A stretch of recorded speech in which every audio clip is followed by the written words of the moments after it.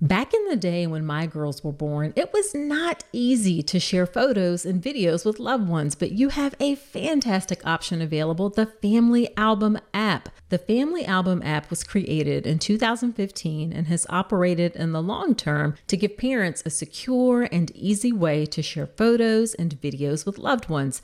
It's a totally secure personal haven for your family's memories.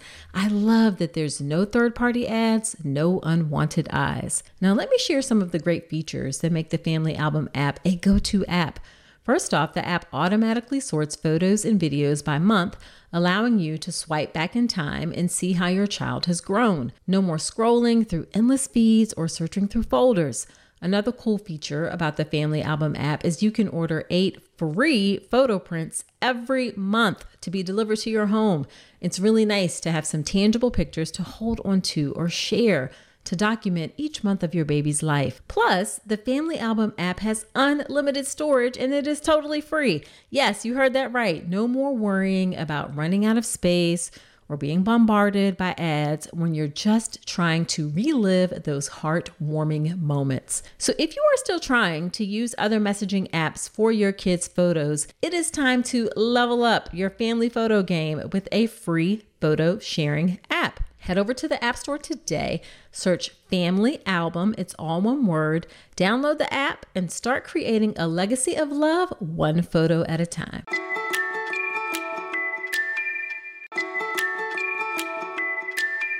Well, hello there, Dr. Nicole here. I am thrilled to share something incredible with you today. Imagine having a treasure trove of informative, entertaining, and empowering video content about the journey to parenthood right at your fingertips.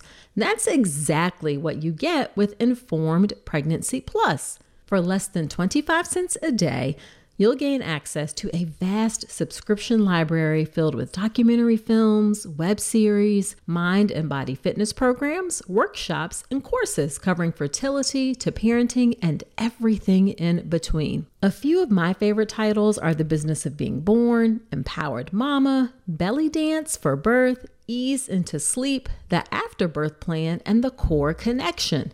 And here's the best part.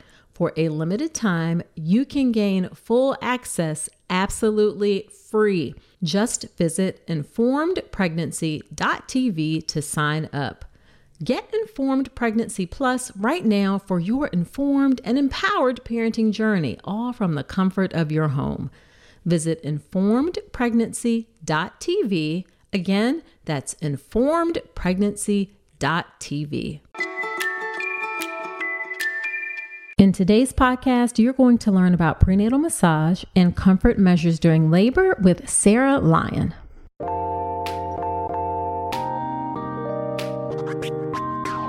Welcome to the All About Pregnancy and Birth podcast. I'm Dr. Nicole Calloway Rankins, a board-certified OBGYN who's been in practice for nearly 15 years. I've had the privilege of helping over 1,000 babies into this world, and I'm here to help you be calm, confident, and empowered to have a beautiful pregnancy and birth. Quick note, this podcast is for educational purposes only and is not a substitute for medical advice. Check out the full disclaimer at drnicolerankins.com/disclaimer. Now let's get to it. Well, hello there. Welcome to another episode of the podcast. This is episode number 124. Thank you for being here with me today. On today's episode, we have Sara Lyon. Sara is the author of The Birth Deck and her forthcoming book, You've Got This, Your Guide to Getting Comfortable with Labor. She's also the founder of Glow Birth and Body, a prenatal and postpartum massage therapy practice that serves Oakland, New York City, and also Chicago. Sara has more than 15 years of experience as a doula, childbirth educator, and a prenatal massage therapist.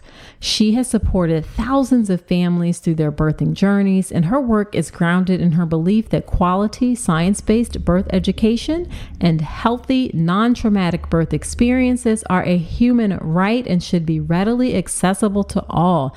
Yes, to all of that. Sara and her family split their time between bustling New York City and the beautiful San Francisco Bay Area. Sarah has a really unique background for how she came to this work. She started out being interested in menopause, actually. She studied in Australia, and you'll hear more details of that in the episode. And I also love how very serious she is about what she does. Being a prenatal massage therapist and doula in her education are not like casual side hobbies for her. She's very serious and committed to in-depth study and science of her work, and I really enjoyed our conversation, and you will too. So you're going to learn about how prenatal massage differs from other types of massage, the benefits of prenatal massage, risk of prenatal massage, and then she's going to give you some practical tips for how to be comfortable during labor. And she classifies these tips into 4 categories. They come from the birth deck, her deck of cards that she has, which I love. One is support, one is movement, one is mind, and one is massage. And again, you're going to walk away with practical tips from each of those after listening to the episode. Now, before we get into the episode, a couple of things. Number one, I had some problems with the recording settings on my side of the audio. So the first part of the episode, my audio is going to sound a little bit off. My apologies for that. And then the second part that's way more exciting and that I'm delighted to share is that Sara recorded an exclusive video of more comfort measures just for students of the birth preparation course. And she is also offering a special discount on her products just for students of the birth preparation course. So you can find that discount in the member area as well as those videos. They are there waiting for you. And if you're not part of the birth preparation course, then come on and join us. You can check out all the details at drnicolerankins.com/enroll. And the birth preparation course is my signature online childbirth education class that gets you calm, confident, and empowered to have that beautiful hospital birth by helping you prepare your mind, understand your body, your labor and birth, and then also secure the right support for your labor and birth experience. Again, check out all the details of the birth preparation course at drnicolerankins.com/enroll, and also check out that exclusive video and discount from Sara as well. All right, let's get into our conversation with Sara Lyon.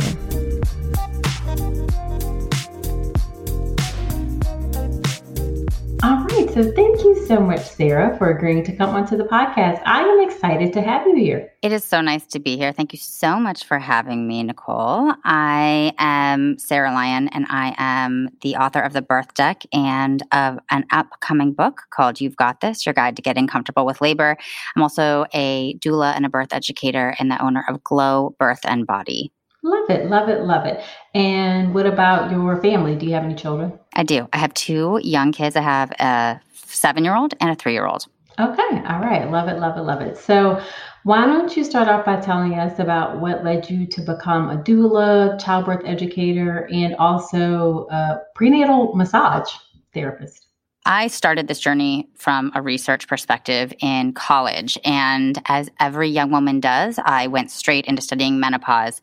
And I was so interested in what my friends' mothers were experiencing and watching how their experience of letting us go was sort of mirroring our experience of going out into the world, and then watching them wonder what they were going to do with the rest of their lives. So I really got interested in the hormone experience that they were having, what their endocrine life was doing, and how that was mirrored in society back to them, and what that told them about themselves, and then how that impacted. Okay, Sara, that is not typical for somebody to be interested in that.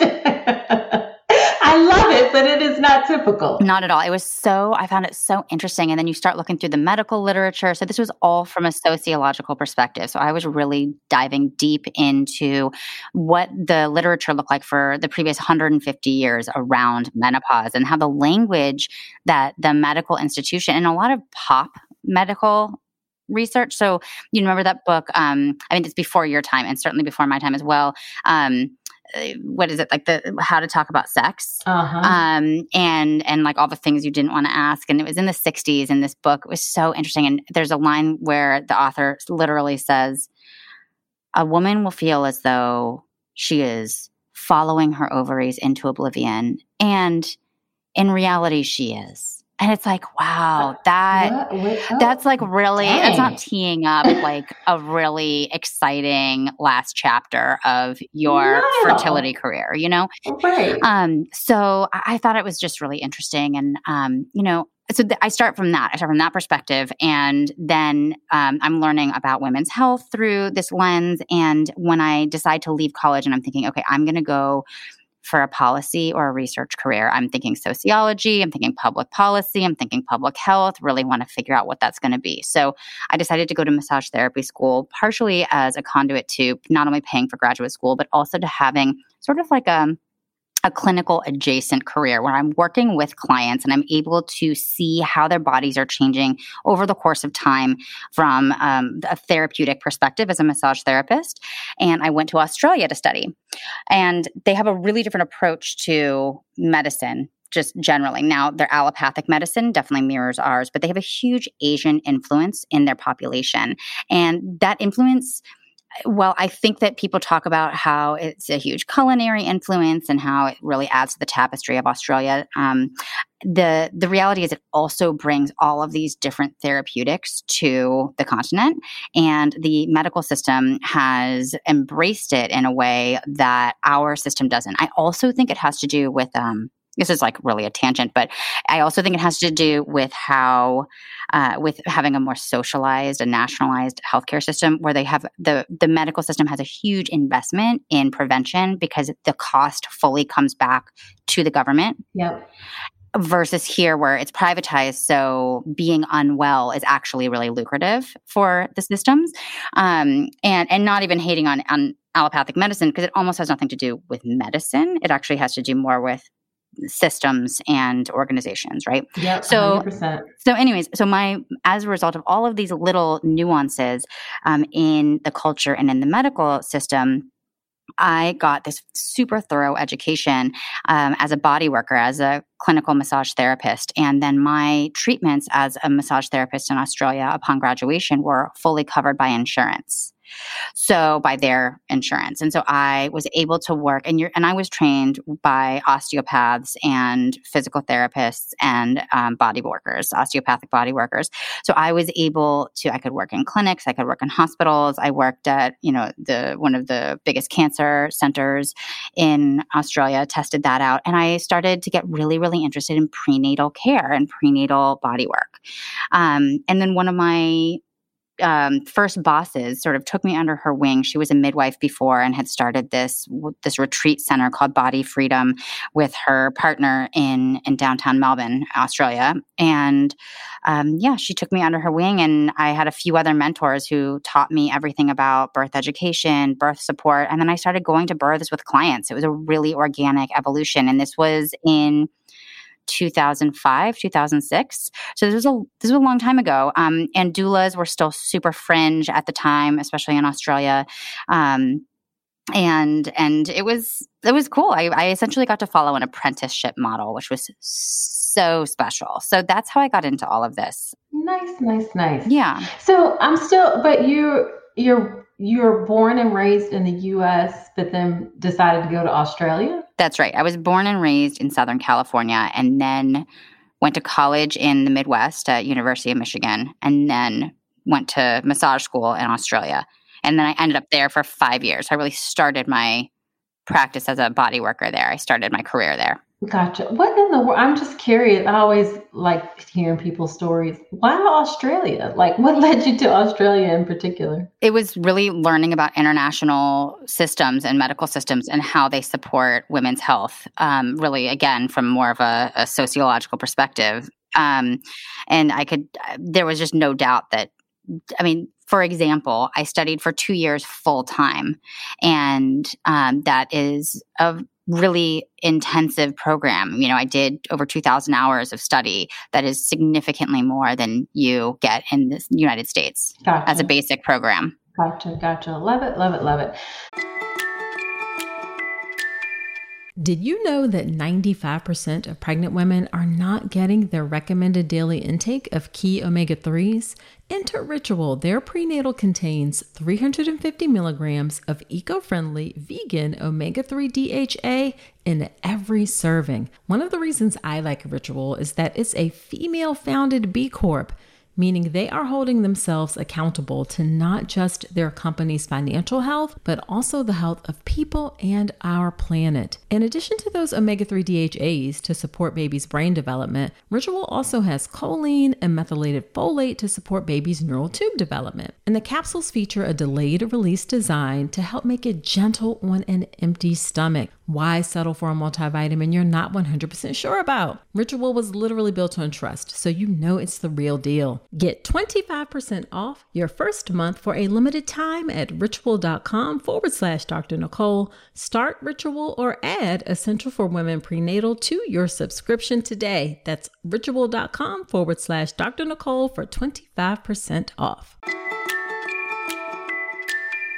So you went through all of this training, so started on the spectrum of the menopause and then came all the way back to the other end of childbirth, which is where you still are today. And do you still, I know you have also, in addition to your book and the Birth Deck, prenatal massage studios, is that right? Yes. So because I came into this through massage therapy, right? Mm-hmm. So my interest in birth support, birth work, childbirth generally really came from massage therapy. And it's such a great tool for tracking something that is as fluid and as ever changing as a pregnancy, right? So every time you see a client, they're presenting with a different physical issue. They're presenting with different emotional and endocrine issues. And all of those things you quickly learn are wrapped up into this one larger system, which is that fertility spectrum, right?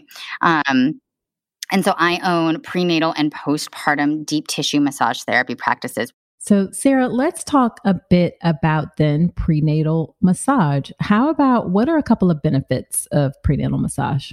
Prenatal massage is so good for your body and for your mind. We all know how relaxing it is. And there's a reason for that, because your body is going to be responding to not only just the touch, but the whole atmosphere of quiet, of peace, of solitude. So whether or not you already have children or this is your first pregnancy, a prenatal massage is going to give you some time to dive in, to be quiet, and to essentially get into a meditative state without having to have a meditation practice. Now, that alone is really beneficial. We all know, or we've heard certainly, about the research on meditation and how it can help not just calm your mind, but then calm your entire body. So we have primary benefits being an increase in oxytocin. So oxytocin is this magic hormone that governs so much of procreation and of the childbearing year. As your oxytocin is increased, the rest of your stress hormones are going to decrease. That's going to impact not only you, but also the fetus, right? So the baby is also going to be experiencing the oxytocin, which is going to reduce the stress chemicals in their body as well, because you're in a shared system, a shared endocrine system during gestation. So with that in mind, towards the end of pregnancy, it's also putting you in a better position to go into spontaneous labor, and for that labor to be stronger because your body's already primed to release oxytocin and to turn off stress hormones. And the reason why meditation is so important for the body and for the mind is because it teaches you how to control those otherwise subconscious, seemingly completely unconscious triggers, right? Those systems in your body. Mm-hmm. So turning off your stress response system, turning on the relaxing hormones that we need in order to have those really productive contractions.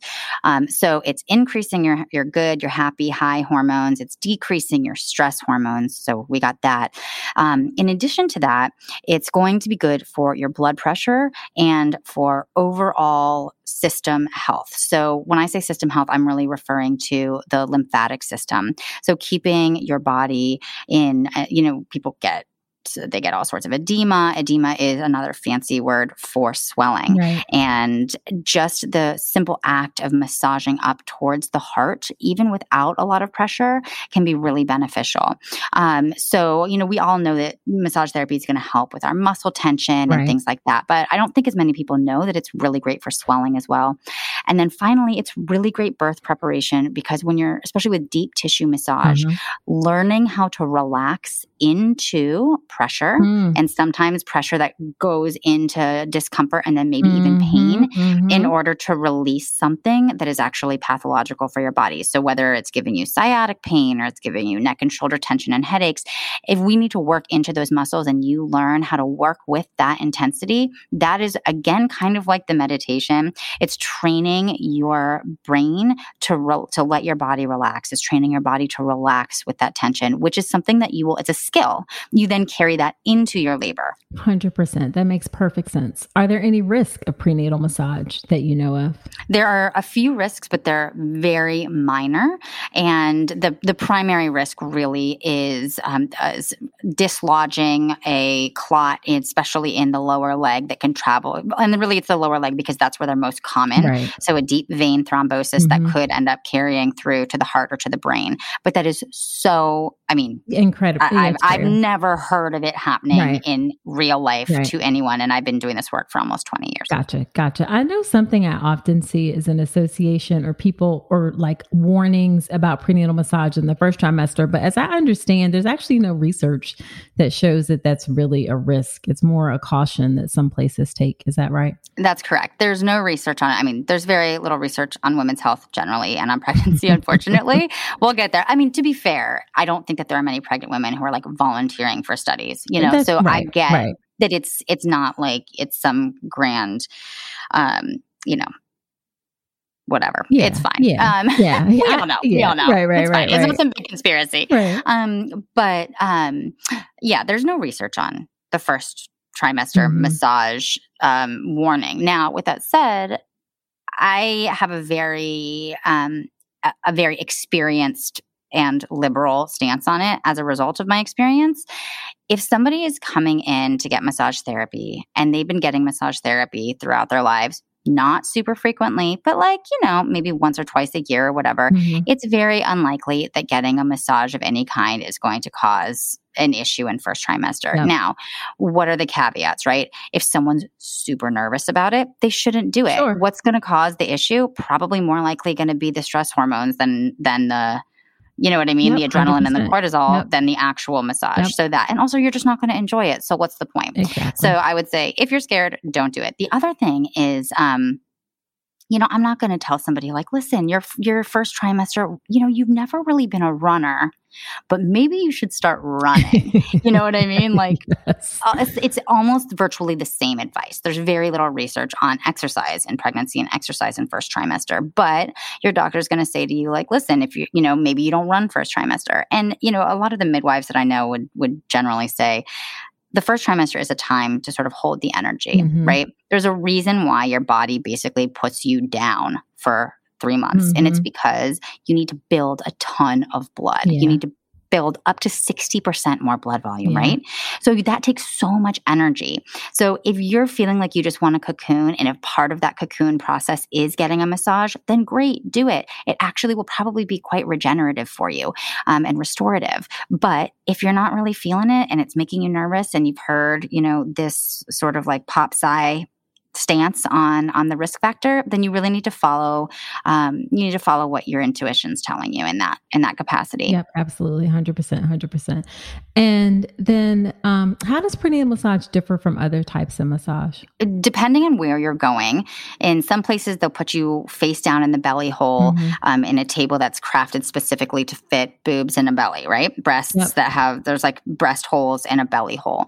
Now, those massages, part of the allure of those massages is that they aren't that different from a normal massage, right? And so women are excited because maybe they've had bad prenatal massage experiences or they've heard that prenatal massages just like aren't that great, which to be honest, can oftentimes be true. And that's why we're so popular is because it's not true at our practice. Right. But in our practice, we do everything in the side lying position. And the reason we do that is because we want to be able to access all of the special juicy bits of the body that are particularly stressed and strained during pregnancy. And in fact, many of our clients come back and they choose to continue getting side lying massages long after they've actually given birth, even after maybe a C-section scar is healed and after they're no longer breastfeeding and their breasts aren't engorged or anything like that. They'll still want to be side lying because it's so good. So we work, if you think about the line of the body in the side lying position, we use these big bolsters that are extra firm so that you're not, rolling in any direction you don't want to. And we have a pillow that is specially formed so that you don't get that crunchy shoulder on the bottom. We oftentimes have clients want to buy just the head pillow for side lying sleep at home, but the system is only sold as a whole through Oakworks. So you would have to buy the whole thing. Gotcha. But it's that comfortable. And so we work so that we're working specifically on the hips, the lower back. We get a lot of mobility around the shoulders. We get to work all of those inner leg meridians which are essentially nerve channels that are so powerful for the uterus, uterine health, for fertility generally. So we like to work in that position if somebody is trying to conceive. And it just exposes all of the different parts of the body that are going to be extra benefited by massage during pregnancy. Love it, love it, love it. You are obviously very serious about your work. Yes. Yes, 100%, 100%. And then the last thing I'll say before we move on to birth positions is how frequently do you recommend that women get prenatal massage? As often as you can afford it. Okay, there we go. Boom. I was like, you're not drinking wine. You're not smoking weed. We're available. I'm like, and you know what? The best part is your partner is like, honestly, whatever it's going to take for you to just chill, I'm 100% here for it. So that's the beauty of it. And it's a great gift to ask for. Yeah. But if for most of us, once a week is not an option, right? Because like in an ideal world, sure, I think most of us would love to dip in for a massage once a week. But assuming that is not possible, certainly is not for me. We recommend once a month, and then in the last 2 to 4 weeks of pregnancy, once a week. And that's because we want to get that oxytocin really high. We want to keep your body and your mind. It's really your mind. I mean, that it's a mental game. Mm-hmm. Labor is so much of a mental game. 100%. It's like your brain needs to go on vacation because your body's going to do the work. Yep. So it's such great training for that. To just let go, let your body, to experience and observe your body without being active in it is actually really powerful training for labor. Absolutely. So that's what I would say. Yeah. And I assume you recommend that people look for someone who has experience with prenatal massage. Absolutely. I mean, honestly, I'm not worried about it being dangerous. It's just going to be boring otherwise. Right. Gotcha. Don't waste your money. Gotcha. All right. So let's talk about ways to comfort women during labor. So in the birth deck, which I actually have, it's lovely. And your forthcoming book, you talk about ways to comfort women in kind of 4 broad categories. What are those categories?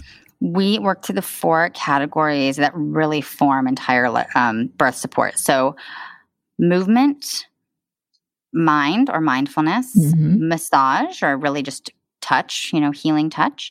And then our 4th category is support, which is essentially miscellaneous. And I can go more into that, but support really encompasses, all the things that play on the senses that might be external to the body. So lighting, making sure that mom is cool enough or warm enough, those kinds of things. Gotcha. So let's get into it. Let's give folks some practical tips from each of the strategies, maybe 1 or 2 if we have time. You were just talking about support. So let's talk about a couple of things that folks can do for support, whether it's themselves or the partner or how's it work? So the deck is written for anybody to use who's in the labor room. It's deeply instructional. So the deck really has, the bare minimum in terms of words and then it every card has an illustration or the actual dialogue that you were supposed to repeat. So in the mind category, for instance. So in support, something that I think a lot of people have heard about, but they don't really understand is the lighting component. Yes. So why do you turn the lights down, right? You think like, what is this? Just like a mood? I'm not trying to like, get romantic here, which is a whole other conversation. But the reason why the lights are important is because your pupils dilate, and they dilate really, really big. And that's actually evolutionary. You're looking for danger. You're looking for light. And most of us go into labor in the middle of the night, right? And for a first-time labor, you're probably going to go into labor in the middle of the night, and you're probably going to give birth when it's dark again. Whether or not that's something you want to hear, probably 24 hours later, you're going to be pushing a baby out. And so lighting is important because your pupils are dilating to keep an eye out for danger in the environment. And danger would come in the form, usually when we were evolving to give birth, in the form of other humans. Mm-hmm. So it actually is to see light glinting off of somebody else's eyeballs, right? The glassy surface of an eyeball, right. Or to see a fire of, a campfire far away, right. Or to see anything that's approaching that looks like it could be in danger. A danger for you. So lighting is important because your pupils are super dilated and you're going to be super, super sensitive to that light. So when you walk into the hospital room, you'll be able to dim the lights in most hospitals. They sort of got the memo about 10 years ago, 15 years ago, and they started building dimmers into their switches.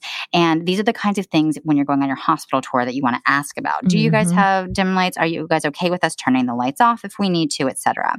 So lighting is a super simple one that absolutely anyone can do. I hate bright lights in the delivery room. And I will say that, y'all, physicians, healthcare providers in general are often not sensitive to this. They come in the room, they flip on lights, and I don't think people mean anything by it. We're just not necessarily trained to recognize it. So do not be afraid to say, can we please keep the lights low? I think it just creates a much nicer, in addition to the things you mentioned, like it makes you feel safer and like more comfortable in the room. I love like stringing up white Christmas lights to help if you want to create like a little bit of light. But I 100% agree. Like bright lights, I don't think are the right or the best atmosphere for babies to come into the world. Well, it signals to the brain that there's danger, and when the mammal brain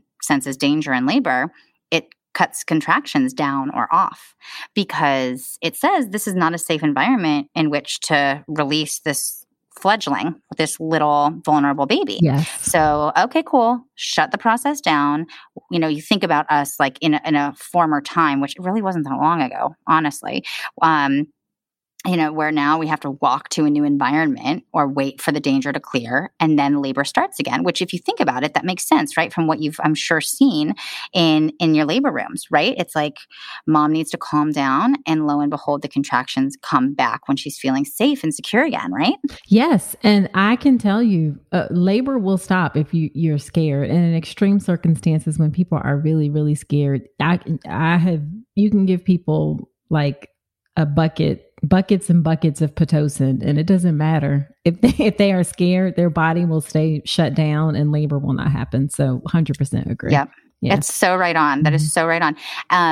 It's so interesting that you say that. It's exactly right. And there's so, it used to be that we were afraid of all of these external factors, back like primal days when your amygdala was like, just really tuned into your external environment. And now our brain is still functioning like that, but a lot of us are actually just scared of labor itself. Yep. And so that's what's so powerful, for instance, about this podcast and about all of you guys listening, is starting to familiarize yourself with what labor will look and sound and feel like, instead of being afraid of those things, moving towards that knowledge, so that when it happens, it's not so confronting to you that in itself is instigating, is spurring that fear. So I think that's really smart. So important. So let's talk about movement. What is something that folks can do with movement? Movement is so crucial for labor. You remember, I'm sitting here looking at a model of a pelvis right now in my recording area. And the pelvis has to move in order for the baby to move down through the pelvis. You have all of these bones that need to get out of the way for the baby to actually navigate that bony environment. And I think a lot of us forget that. We kind of feel like there's like this inert hole that the baby's coming out of, and like that's that. It's not so simple, So movement is really crucial. Now, the vast majority of birthing folks are going to be in a forward-leaning position if they are left to move however they want to. So one of the most important things that you can do is you can get a birth ball and start working with that at home right now. I bet you guys have talked about that before on this podcast. You're going to get a big ball that's like an exercise ball, a Swiss ball, and you can sit on the ball and then you can lean your upper body forward onto any surface that you want. So my favorite position for labor is called ball and bed in the deck. And I'll just read the instructions so you get a sense of what the instructions sound like on these cards. So there's a really, really brief introduction. This position allows mama to be active during a contraction by rising onto her forearms on the bed. When she needs rest between contractions, she should relax her upper body onto the bed and pillows. So, bullet points for instructions. Suggest that mama sit on the birth ball, lean forward, and rest her head and arms on the bed. Add pillows if the bed is too low. Add appropriate massage techniques while she's in this position, like double hip squeeze, lower back stroke, leg squeeze, and third eye press. So layering these techniques is really what's going to address multiple sensory systems at once. Love it. And that's going to bring the greatest comfort. Awesome. And birth balls are not that expensive. They're just big exercise balls. I think you can get them for like $20 on Amazon or something like that. They're not terribly pricey. And you can get them blown up really quickly and for free at most sporting goods stores. They'll just take them back and blow them up for you, where they work on like bikes and stuff like that, or blow up soccer balls. Yeah. I did not know that. Good tip. Mm-hmm. So yeah, and I agree. Movement is really crucial. And even tiny millimeters of space can make a difference as to whether or not a baby's going to be able to move through the pelvis. Those little bits add up and they definitely count. Mm-hmm. So movement is really, really important. And if you can start working on some of those things ahead of time, then that is great. And I would say, I know like you can practice these things, but it doesn't have to be overwhelming or anything, correct? Like you don't feel like people need to be starting halfway through their pregnancy and every day you got to go through all 50 cards, or like, how do you recommend sort of approaching things? Absolutely not. Yeah. The whole point of the deck and the reason I wrote it to begin with is because it doesn't, in a lot of ways, it almost doesn't matter if you practiced it. Because again, let's go back to these hormones, right? Like adrenaline, you're going to be so excited. You're in your labor. You're going to be a little bit nervous. There's a lot going on. You're figuring out who's going to watch your dog and who's going to watch your, older kids. And it's like, you know what I mean? It sort of feels like the house is on fire. And so a lot of that knowledge that you've gotten through reading and through your classes are going to go out the window. But if you have what I think of as like the crib notes, like your cheat sheet, then you can always refer to those notes or to these cards, for example, to give you a reminder. And if you start practicing around, I would say like 32 weeks. If gestation is usually 40, then you're going to have more than enough time to practice. And really the first thing you want to do is, if you're pregnant, is just go through the cards and see what even appeals to you at all. Because some of the stuff will, some of the stuff won't. You might be surprised in labor. Something that wasn't exciting to you when you were pregnant might actually be exactly what you want and need in labor. You don't always know if it's your first labor, what your body's going to do and feel like. But just, having them around, they're also such great reminders for a nervous partner. Think about what that partner is experiencing. We so often forget that. And your partner needs to feel empowered in order to actually empower you, in order to help you. So having something nearby that can help them feel like, okay, I didn't just sit there and not know what to do. That is by far the majority of the feedback we get, is that it's such a great, helpful tool for the partner to remember things that they've talked about during pregnancy, or even just to, bring them out for the first time ever in labor is helpful. Right. Love it. So let's talk about massage. What is the massage technique? How about the double hip squeeze? How about we talk through that? Because that's a really common one. That's the one. I've known doulas who have to carry wrist guards in their bags because they have to do so much double hip squeeze for so long during labors. Okay. So a double hip squeeze is like the foundational support technique. And that is quite simply squeezing in at the hips in the area that I call the happy moon. So not on the bony bit that's right on the side of your hips, but in that sort of squishy, great bit. If you were to hold at a woman's proper waist, like where her jeans sit, if in a high-waisted jean, and then come down about one handprint, right? So right under that. And you want to get to the squishy bit that's in between the top of the pelvis, the pelvic ridge, and the bone that's the top of the leg bone on your side of your hip, which is called the greater trochanter. And that area right there gets a lot of intensity during labor because as the baby's moving into the pelvis, it starts to oftentimes radiate pain out through, just because it's pressing against the nerves in the pelvis, it starts to radiate pain out through the sides of the hips and the glutes. So by holding in there and providing counter pressure, it's not only really comforting, but it can alleviate a lot of that discomfort, a lot of that pain that you might be feeling through your glutes and through your hips. So you hold on, and it's like you're doing a pec fly where you're bringing your hands straight in, your palms straight in towards one another to squeeze at the hips, and you just hold there. And, in labor, usually less movement is better. So less is more, usually in labor for these positions. Okay. So you just hold. Got it.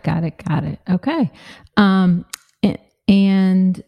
then let's end with the last one, talking about, and I should say, you also have some, you on Instagram, you demonstrate some of these techniques. Is that correct? Or YouTube? Yep, exactly. Both on Instagram and on YouTube, I have dozens of videos showing you guys how to do these techniques. And so you can always tune in there. Love it.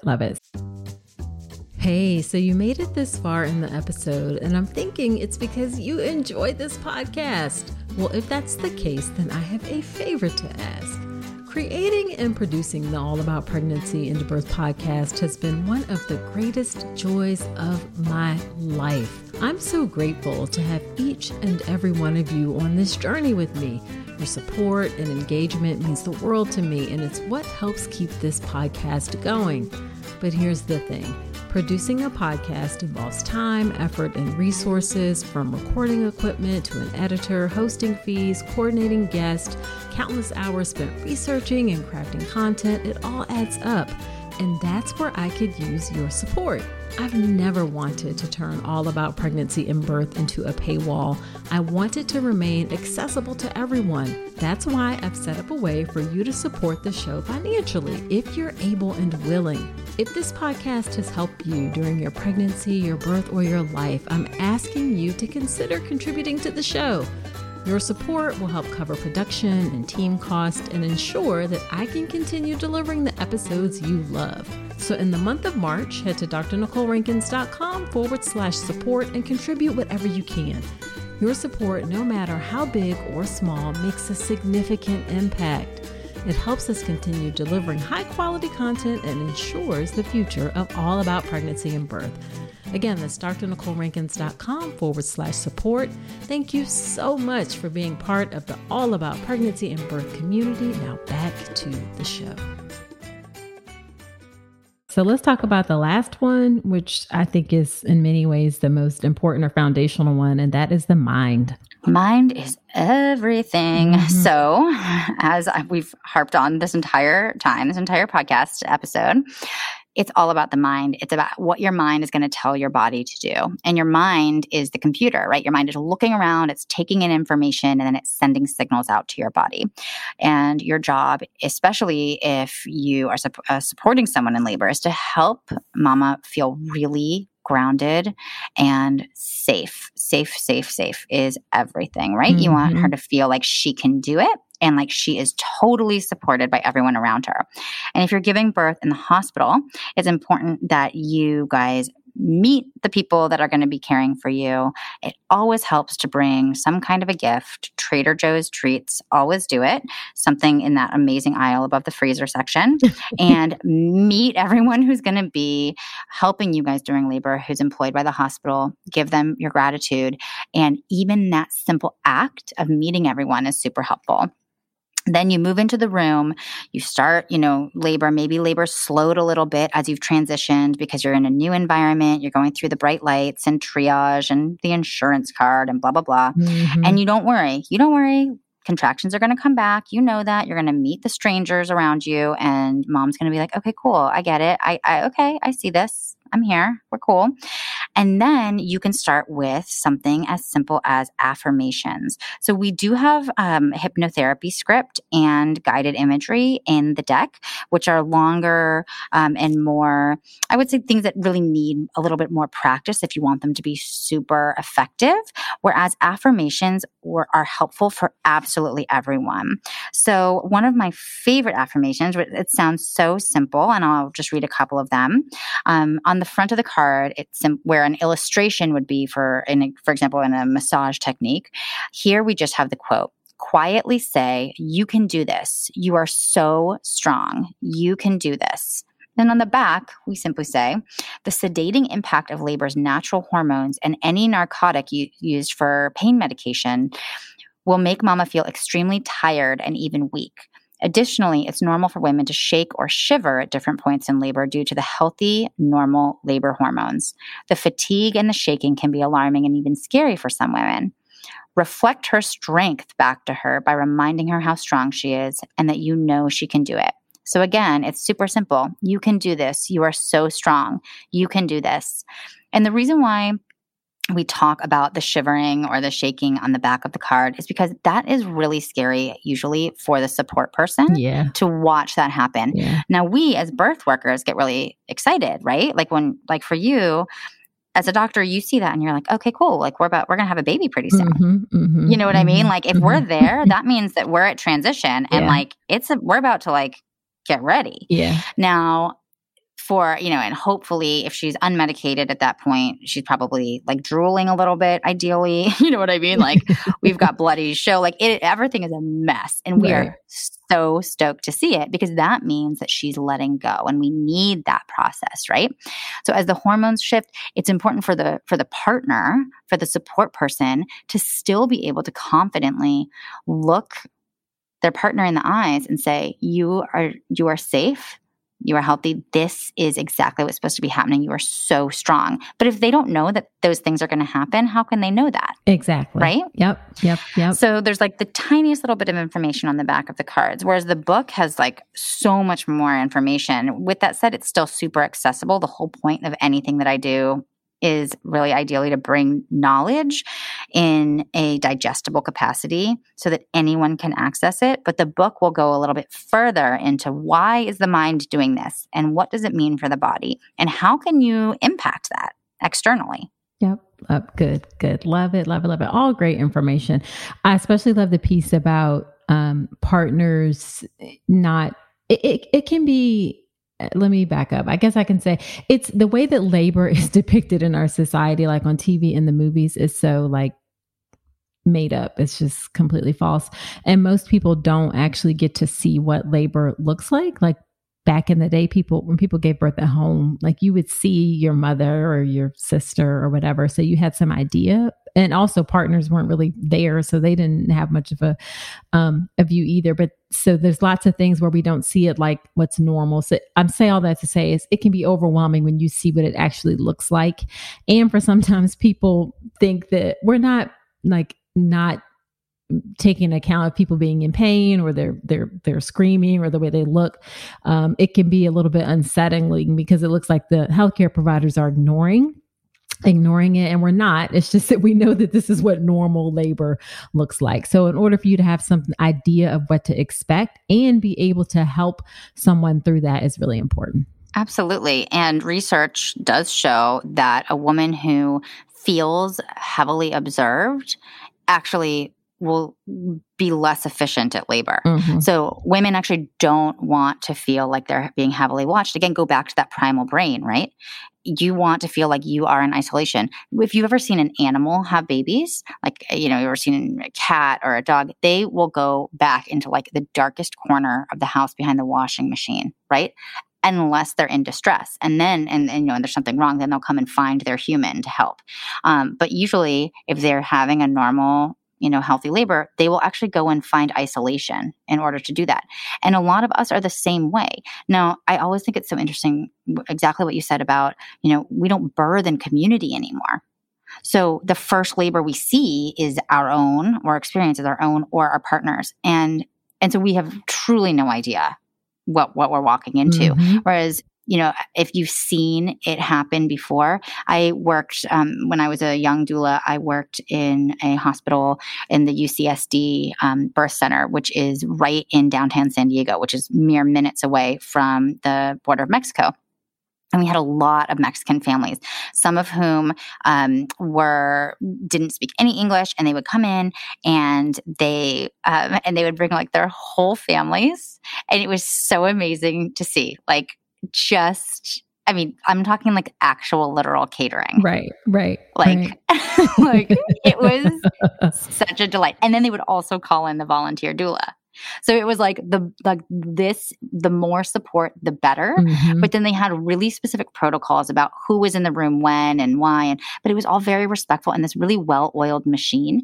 And I was once helping a family, and I was standing next to a little girl. And at this point, again, I probably had only seen 10 births or something like that. So I would still basically cry every time the baby was born, which, let's be honest, still to this day. Sure. But this was I couldn't help myself at that time. So I'm so excited. Mom's pushing. I'm standing next to this 8 or 9-year-old who's standing next to her auntie.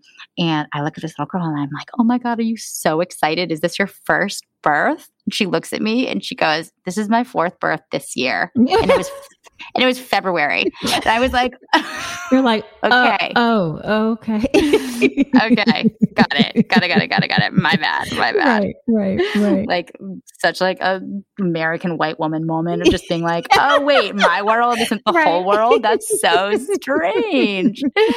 That so it was hilarious. Just, it's so eye-opening. And I really, I don't know, yeah. Birth is its own animal. It's its own animal. And if you don't know it, you don't know it until you know it. Right. So as we wrap up, what would you say is one of the most frustrating parts of your work? Trying to package my frustration, to put it mildly, at how ill-supported physiologic birth is in this country, and then transform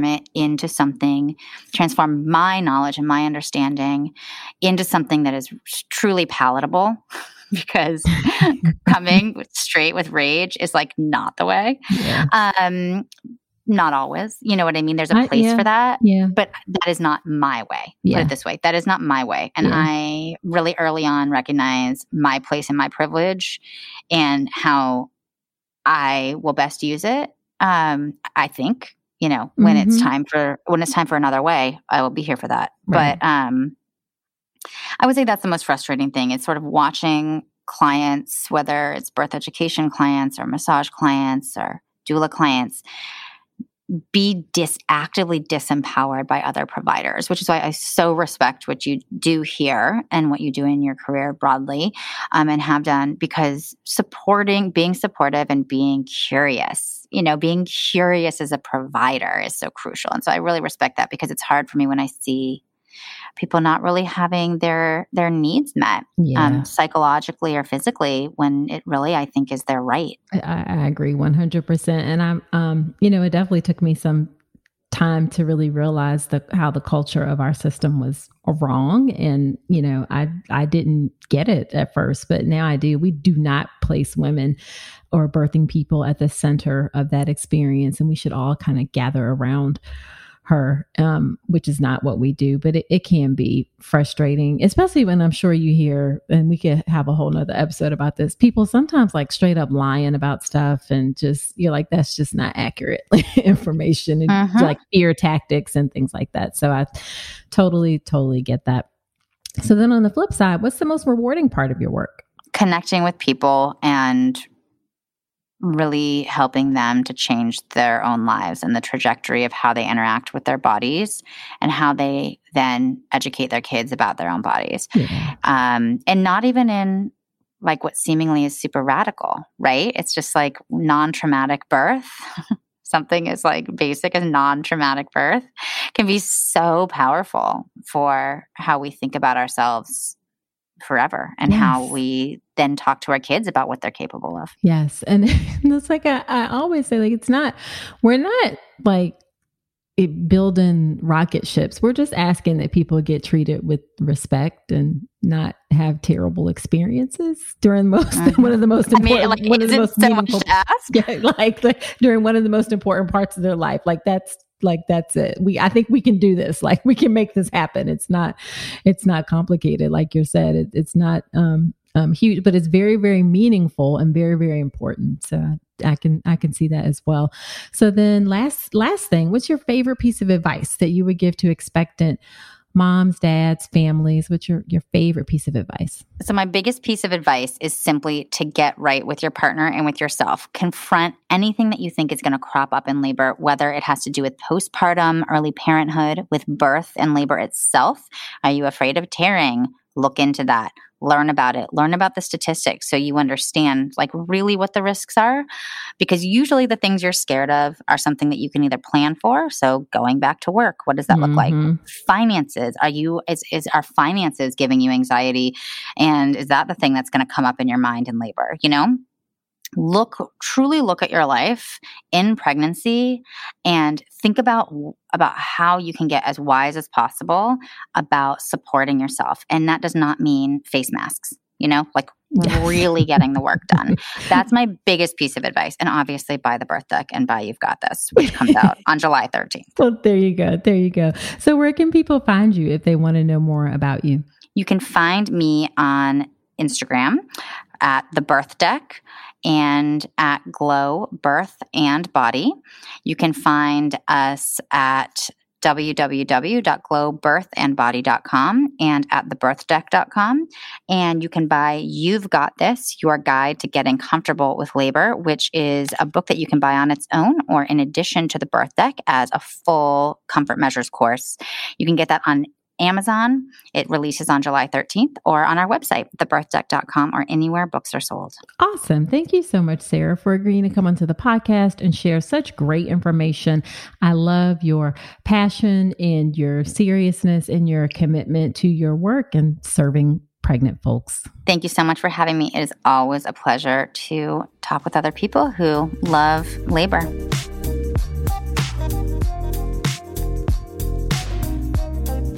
All right. Wasn't that a great episode with tons of information? I told you that you were going to enjoy it. Now, after every episode, when I have a guest on, I do something called Nicole's Notes, where I talk about my top 3 or 4 takeaways from the episode. Here are my Nicole's Notes from my conversation with Sara. Number 1, Sara talked about research and pregnancy and how people aren't necessarily like jumping at the bit to sign up for research. And I want to talk about that a little bit more in detail because it has implications for what we know about how things affect pregnancy, especially medications, for instance. This is something that people ask a lot about, like, how does this medication affect my pregnancy? How does this activity affect my pregnancy? And normally we get answers to questions like that from research, but research on pregnant people can be really, really challenging. Number 1, not a lot of people necessarily want to sign up for research because you don't want to take the chance of quote unquote experimenting with your pregnancy and your baby. And then number 2, there are actually some restrictions where pregnant people are prohibited from participating in research studies by some government regulations. There's actually a lot of push to give pregnant people the ability to participate in research more if they want to and not automatically just be excluded just because of pregnancy. An area that this popped up recently is with research into the COVID vaccine and how that affected pregnancy. Pregnant people were excluded from all of those initial trials of the COVID vaccine and pregnancy. So now we're in this position where we are gathering data based on just seeing what happens after people get vaccinated. So I say all that to say that when you think about like what's the effects of this or that in pregnancy, sometimes it can be challenging to get that research and to get that information. And also when you do get information, you just have to look at it through that lens of the quality of the data as well. Because again, it's not going to be those typical most high quality, like randomized trial studies. Those are hard to come by in pregnancy, particularly for things like medications and interventions like that. Okay, my second Nicole's notes from this episode is Sara talked about how mindset is one of the most important aspects of being prepared for your birth, and I could not agree more. Step one of my beautiful birth prep process, and my beautiful birth prep process is the process that you go through, the 5-step process that you go through within the birth preparation course to get you ready for your birth. And step one of the process is to set the tone for your birth. And by that, I mean you need to work on your mindset. You need to get the right support, have the right people, the right types of support with you. The energy of your labor room needs to be on point. You can even learn about in the birth preparation course what to wear or how to manage medical students or resident physicians with your physicians in training as part of your birth and well. So I cannot agree more about that mindset piece. And you can get even more detail about that inside module 1 or step 1 of the birth preparation course as well. And then the final thing that I want to say is that she mentioned how important it is for you and your partner to be on the same page with things as much as possible when you make choices and decisions about what you want to do for pregnancy, birth, and after the baby comes. And one of the things that's also important for you to be on the same page on is childbirth education. I highly recommend that you and your partner both do childbirth education. It's going to make your experience go a lot better. That's one of the great things about the birth preparation course is that you can do it together. It's all online, so you can do it when it's convenient for you. I have lots of folks say they like cast it to their television or iPad and just watch it together. And again, you can check out all the details of the birth preparation course at drnicolerankins.com/enroll. And my third Nicole's notes is I really appreciate how Sara talked about that you and your partner need to be on the same page with things with pregnancy, birth, and parenting. One of the things that's also important that you're on the same page about is childbirth education. It's really important that both you and your partner do childbirth education so that your partner understands things and can best support you. That is one of the great things about the birth preparation course because it's entirely online. You and your partner can easily do it together or in your own time and in your own space. Check out all the details again of the birth preparation course at drnicolerankins.com/enroll. Okay, and my final Nicole's notes is that I will respectfully disagree with Sara that practice isn't necessary for comfort measures ahead of time and that you'll forget everything once you're in the throes of labor. In my experience, and I've been doing this a long time, 15 years at this point, those who are prepared and who have practiced ahead of time do better in labor. You may not use all of the tools that you learn and practice. You may find that some of them you actually don't like when you're in labor, but you want to have those options there and you want to know how to easily use them if need be and not be trying to figure that out in the throes of labor. And that's where practice comes in and can be really important. So I recommend that you practice your comfort measures ahead of time so that you have those tools ready to go and you can grab those tools when you need them.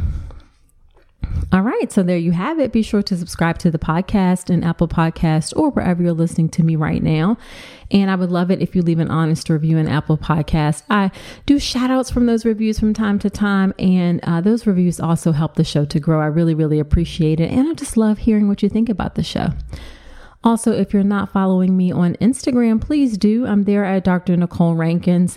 I provide even more great content there about pregnancy and birth. I also do live videos and Q&A sessions from time to time. So do check me out there at Dr. Nicole Rankins. So that's it for this episode. Do come on back next week. And until then, I wish you a beautiful pregnancy and birth. Thanks so much for listening to this episode of the All About Pregnancy and Birth podcast. Head to my website, drnicolerankins.com, to get even more great information, including free downloadable resources on how to manage pain and labor and warning signs to look out for after birth. You'll also find information on my free online class on how to make a birth plan that works, as well as everything you need to know about my signature online childbirth education class, the Birth Preparation Course. Again, that's drnicolerankins.com, and I will see you next week.